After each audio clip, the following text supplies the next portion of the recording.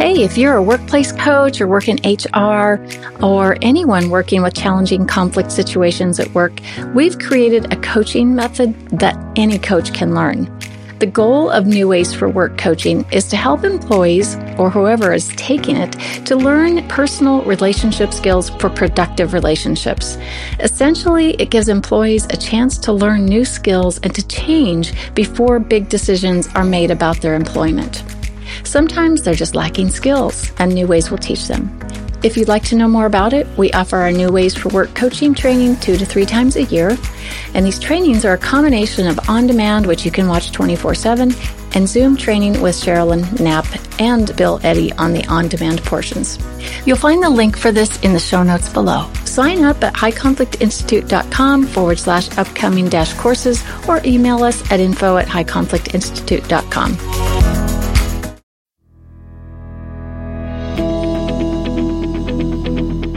Welcome to It's All Your Fault on True Story FM, the one and only podcast dedicated to helping you identify and deal with the most challenging human interactions, those with someone who may have a high conflict personality.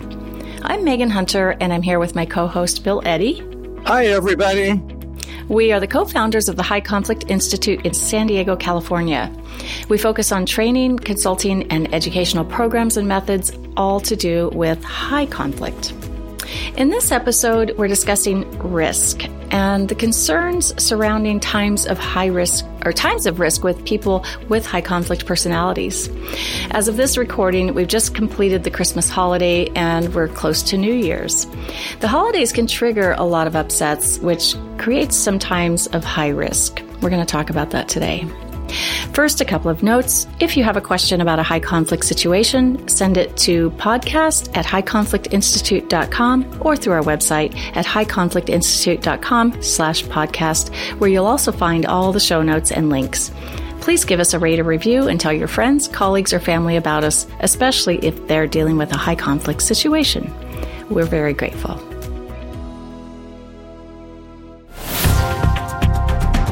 All right, so let's talk about times of high risk with high conflict people, Bill. You've written and talked about this a lot in the past, and, it seems like conflict over the past 2 to 3 years, as we've seen across the news, and with people who call us and come to our trainings even, and we poll the audience and say, what's your experience with conflict the last 2 or 3 years? Has it increased? Has it stayed the same? And very few say it stayed the same or decreased, but generally it's increased. So, maybe times of risk are even higher now than in the past, but let's talk about it. Why is this a greater concern with high conflict people than with the average person? Well, high conflict people lead kind of roller coaster lives. And so they're very reactive to what happens in their environment, especially around relationships. And that can be family relationships, close friend relationships, living relationships like neighborhoods, homeowners association, condominiums, just all levels of relationships.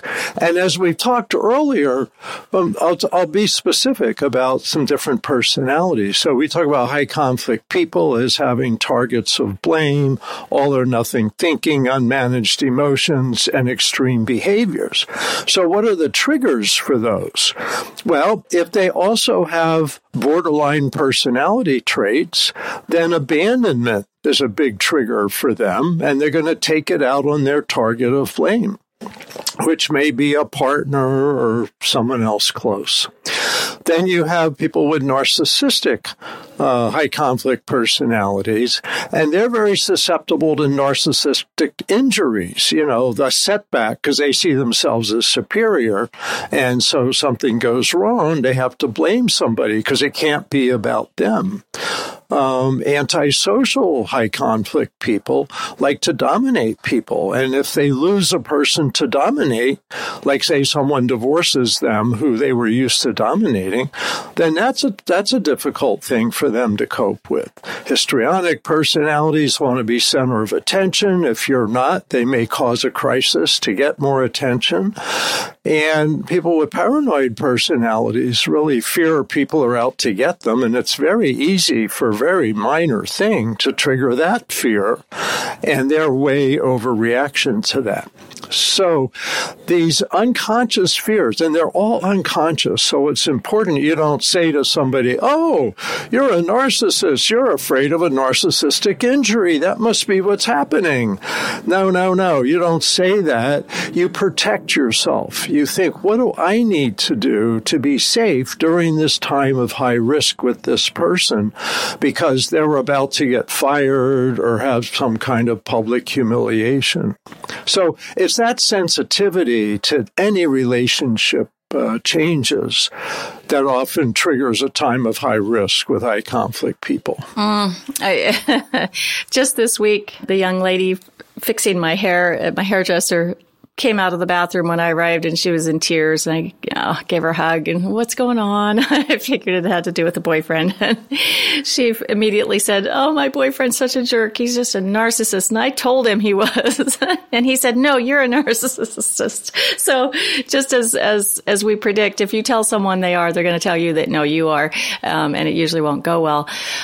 So I'm kind of interested around this topic of the concept of it being unconscious.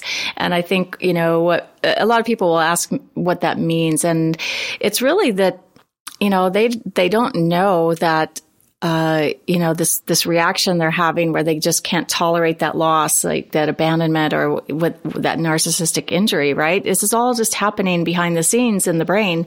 They have no idea. And you probably don't either, right? The person opposite them. The more you're educated on this subject, you might go, oh, this might be a difficult time. The news I'm about to give this person is going to be particularly difficult for them. So I need to be prepared for their reaction. And so I think that we're not totally oblivious, especially if you've gotten to know somebody. They've become, high conflict people are more predictable than the average person. They can repeat a narrow pattern of behavior. So let's say there's somebody who just ghosts you or disappears, and you're going to give them bad news, and then you have to work out a contract with them for some business deal. Well, you give them bad news and they're gone.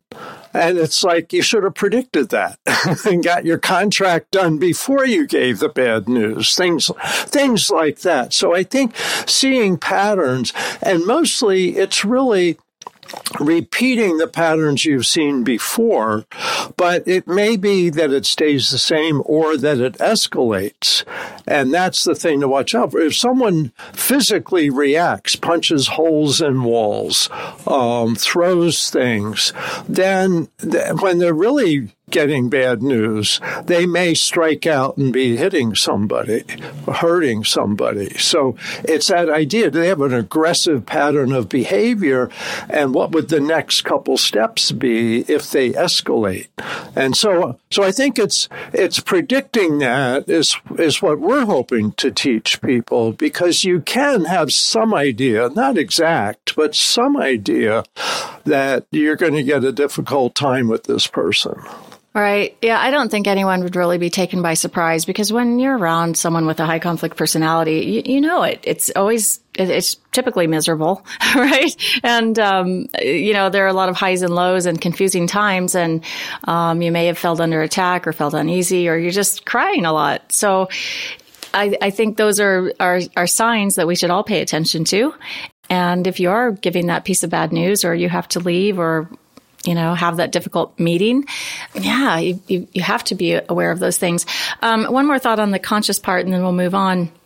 Conscious versus unconscious is, even though we're aware maybe that this person we have to, interact with or give bad news to, I think behind the scenes, what's happening in that unconscious part is because they have that fear level of abandonment. And when that abandonment gets triggered, it's just, they don't stop and think, right? They're going to immediately go into the right brain, just get trapped in those right brain emotions. And that's where this extreme behavior comes from. As you and I were talking and kind of planning this episode, Bill, it kind of came from a news article out of Canada, wherein a man, I think he went into a homeowners association board meeting and killed people, like shot 6 people or something. And so let's talk about that. Yeah. Well, I've been studying that. It was a condominium situation, and he kept picking fights with people, especially on the board, the condominium board. And because he'd had years of conflicts, high conflicts, that they were getting ready to request a court order requiring him to leave, to basically just sell his condo and leave the community. And I believe he was aware of that. And what happened is they had a Christmas party, and everybody came, and he was there, and he was apparently having a good time.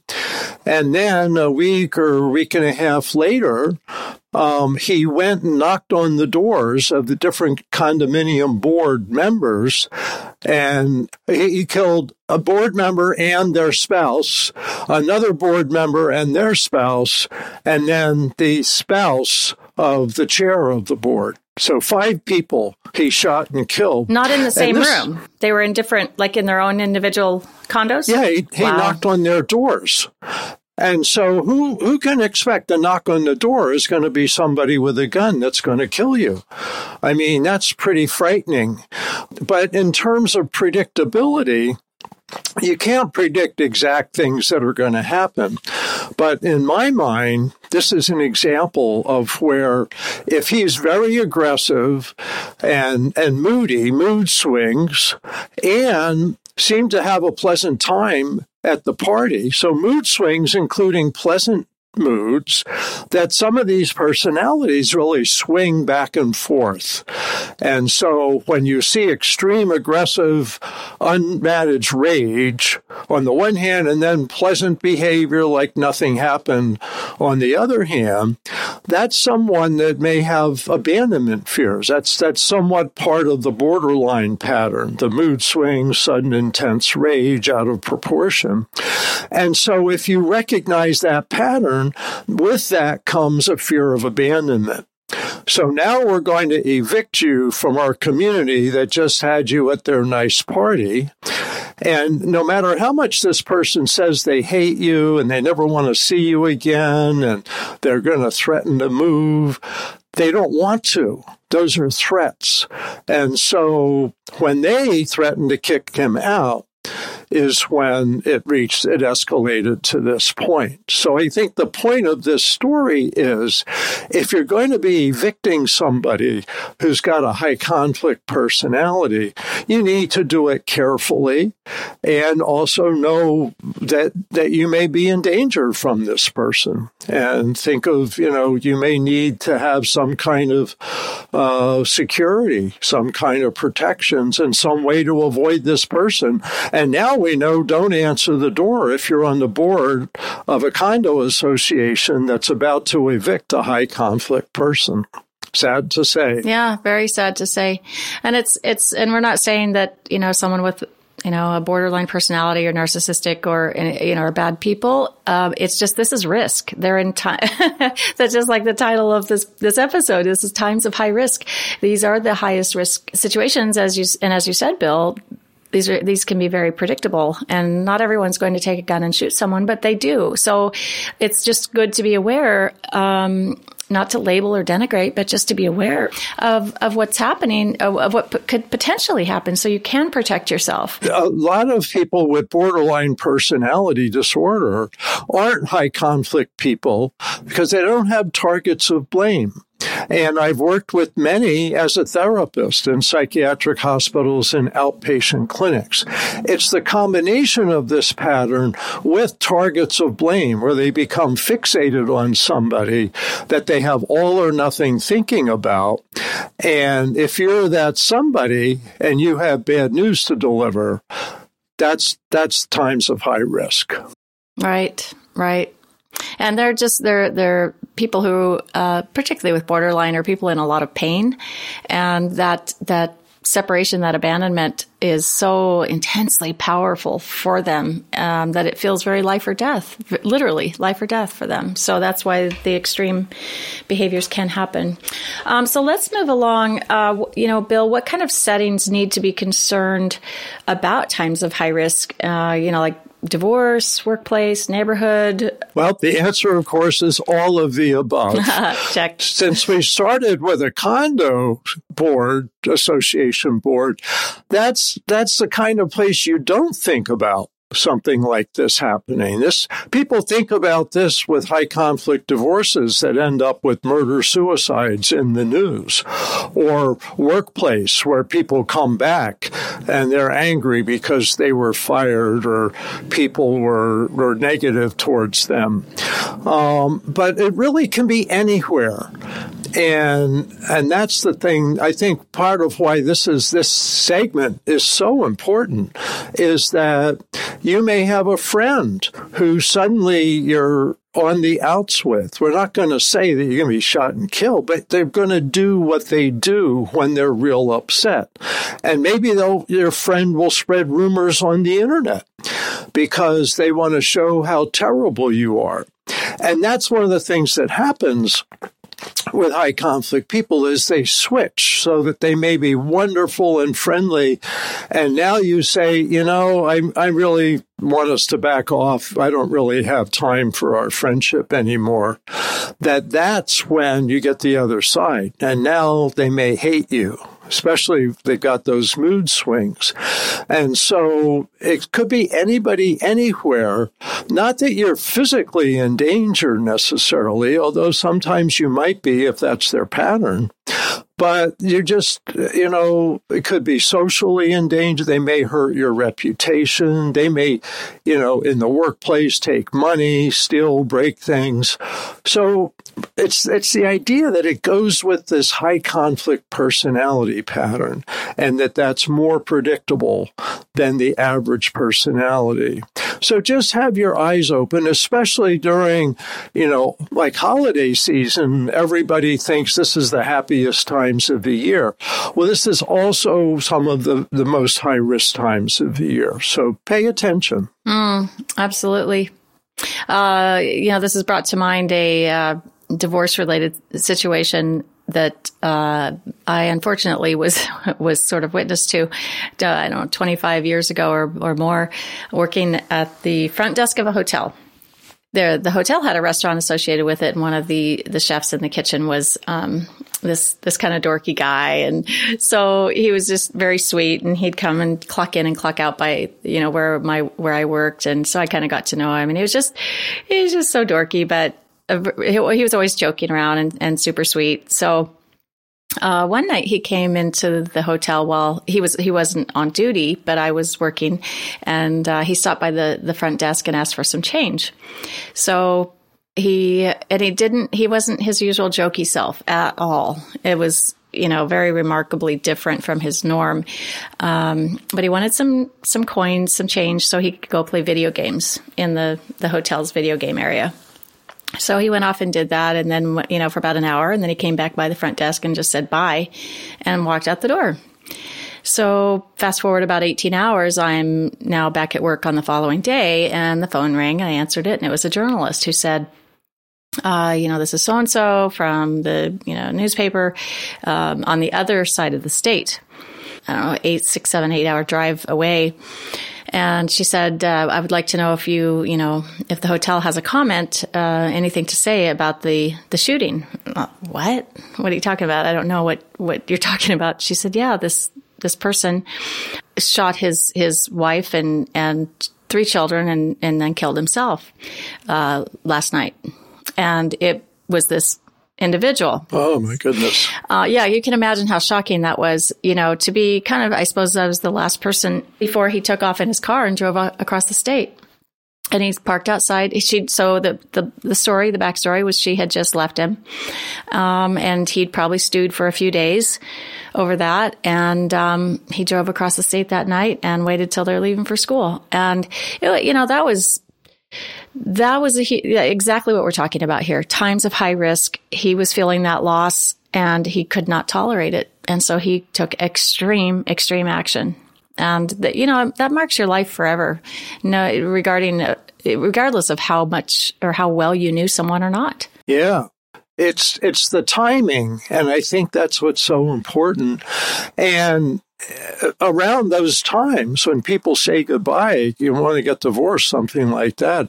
I've had many consultation clients. I've said, you need to get to a safe, unknown place before that message is delivered, whether it's by you over the phone, by, special delivery mail, or by a lawyer, because this is a time of high risk. And in all these cases, things calm down within a few days. They may be able to meet in a mediation office or a lawyer's office, but it's so important to think ahead. And one of the sad things about this is people think, now I'm done. Now I'm free. I'm going to get divorced, and then I won't ever have to deal with this person again. Well, it's in many ways the opposite for them. That's the time that they are going to be most escalated. And more people get abused or killed at the time of separation than at other times during a relationship. So the time of separation is probably the highest time of high risk. Yeah. That's a good example.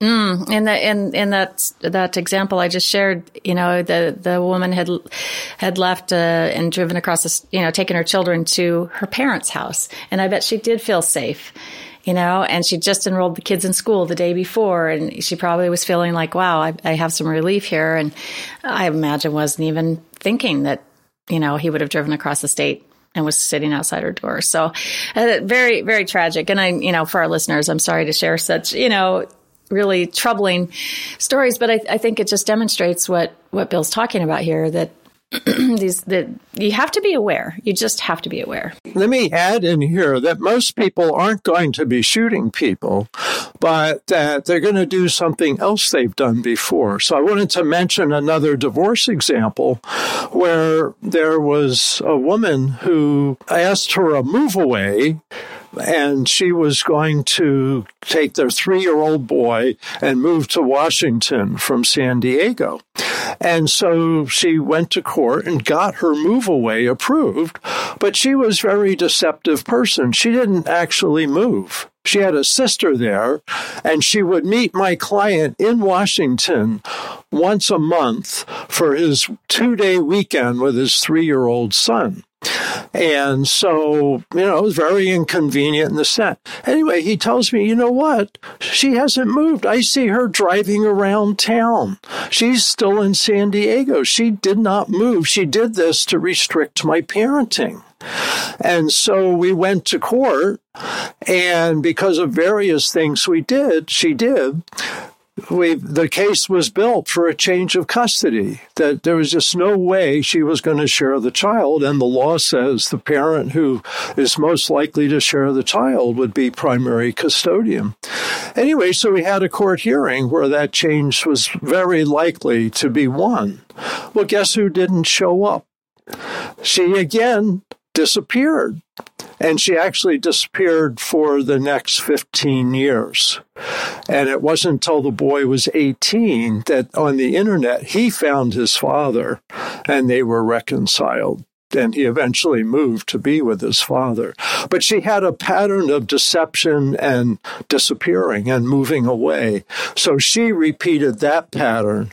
And if we had really thought it through and knew what I know now, we would have handled that transition differently. We would have had the child somewhere safe before that decision was made. Yeah, and it's always that if only we'd known, like that night at the hotel, if I'd have picked up maybe a little bit more on why his attitude that night was so different from his norm, could I have said something I have no idea, but that's why we do these these podcasts. That's why we do the work we do, is to help everyone else learn what we've learned. And I mean, there are a lot of others in the world that understand this too, but just to, increase your awareness and protect yourself. Let me add a little bit about the divorce situation. So I have a list in the Splitting book on page 44.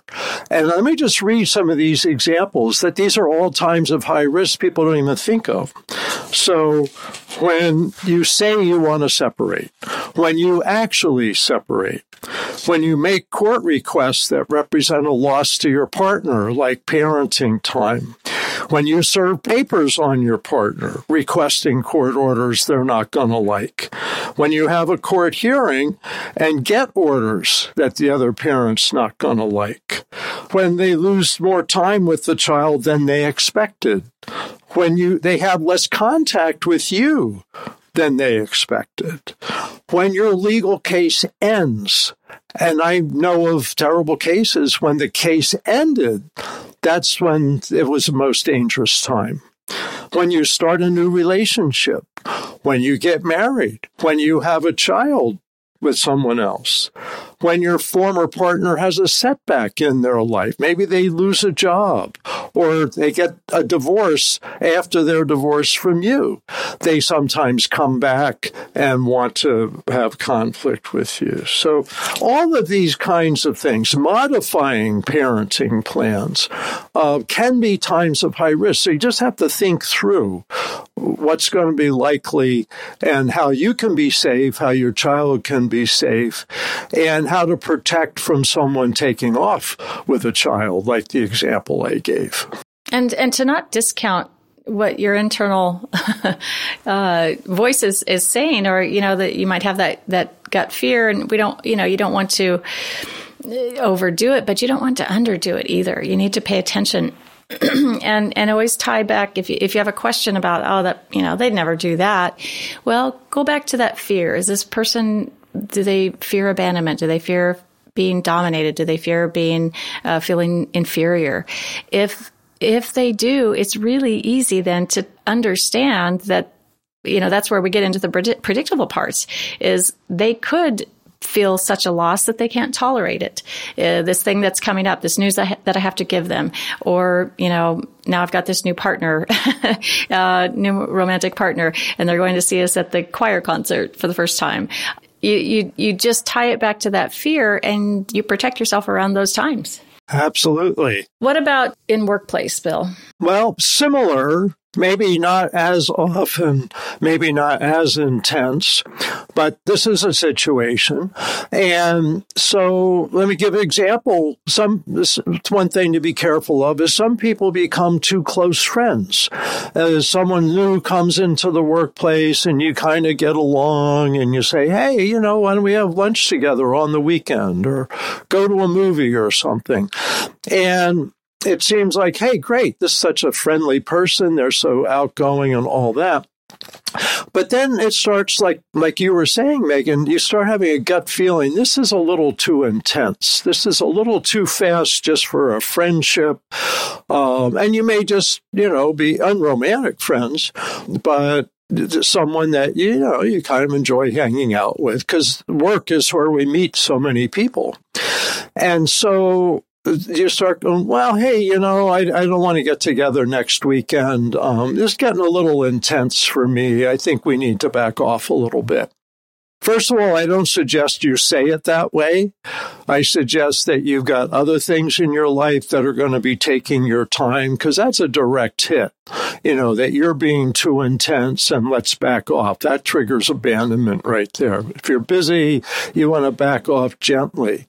But let's suppose you do say things like I did, and they get really upset. And so they send an email to everybody in your work group. I found out that so-and-so is really a jerk. And you know what they said? And they might even spread rumors that aren't true. But they're trying to punish you for having backed off from them. So what's the solution here is take your time getting to know people. Building workplace friendships can be a great thing, but take your time so you get to know this person. Get a sense of how close do you want to get. Now, I want to mention, I think a success story around workplace is the post office, the Postal Service, and transformative mediation. They instituted that years ago when there was some terrible examples of violence in the workplace. And this has really calmed things. And it's a way of having a mediation where if people are having a conflict, they can talk in a structured setting with a mediator. And this, I think, has preempted a lot of potential workplace danger, etc. But keep in mind, if you're a supervisor or the head of an organization, that when you terminate people, you really need to use a lot of what we call ear statements. There's a lot of empathy, attention, respect, letting people know that they've been appreciated. So it isn't an all or nothing thing, and that it's policies that are making this happen. It's not personal. And you know this is a hard time. And I think, and there may be other experts that disagree, but I think it's helpful to have a connection that still lasts after that.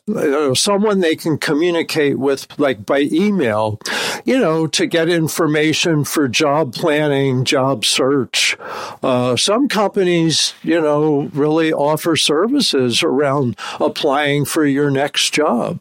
All of that. I think that way you avoid the abandonment feeling, the disrespect and inferiority, like you were mentioning, Megan. So I think just planning ahead and being realistic. Not everybody is self-managed real well. There are people, maybe 10% of people are high conflict people who can get triggered by any relationship threat. And that's certainly one when someone's terminated or they get bad news. So any last thoughts on this before we wrap up, Bill? I think we've covered it pretty well. I don't want people to walk away feeling really heavy and scared. To me, it's not to be scared. It's to educate people. Be realistic. Have your eyes open. Be cautious. Get close to people slowly and back away from them slowly, at least with some precautions in place. And of course, consult with therapists, lawyers, figure out a plan if you are going to give bad news, and get consultation and support. So you're not alone. These are problems that we're all facing these days. So pat yourself on the back and find things that make you feel good. The world does not have to be that frightening the more educated you are about it. That's part of what we're trying to do. I love that. And I liked what you said, that get to know people slowly and back away slowly. Very, very important to manage risk.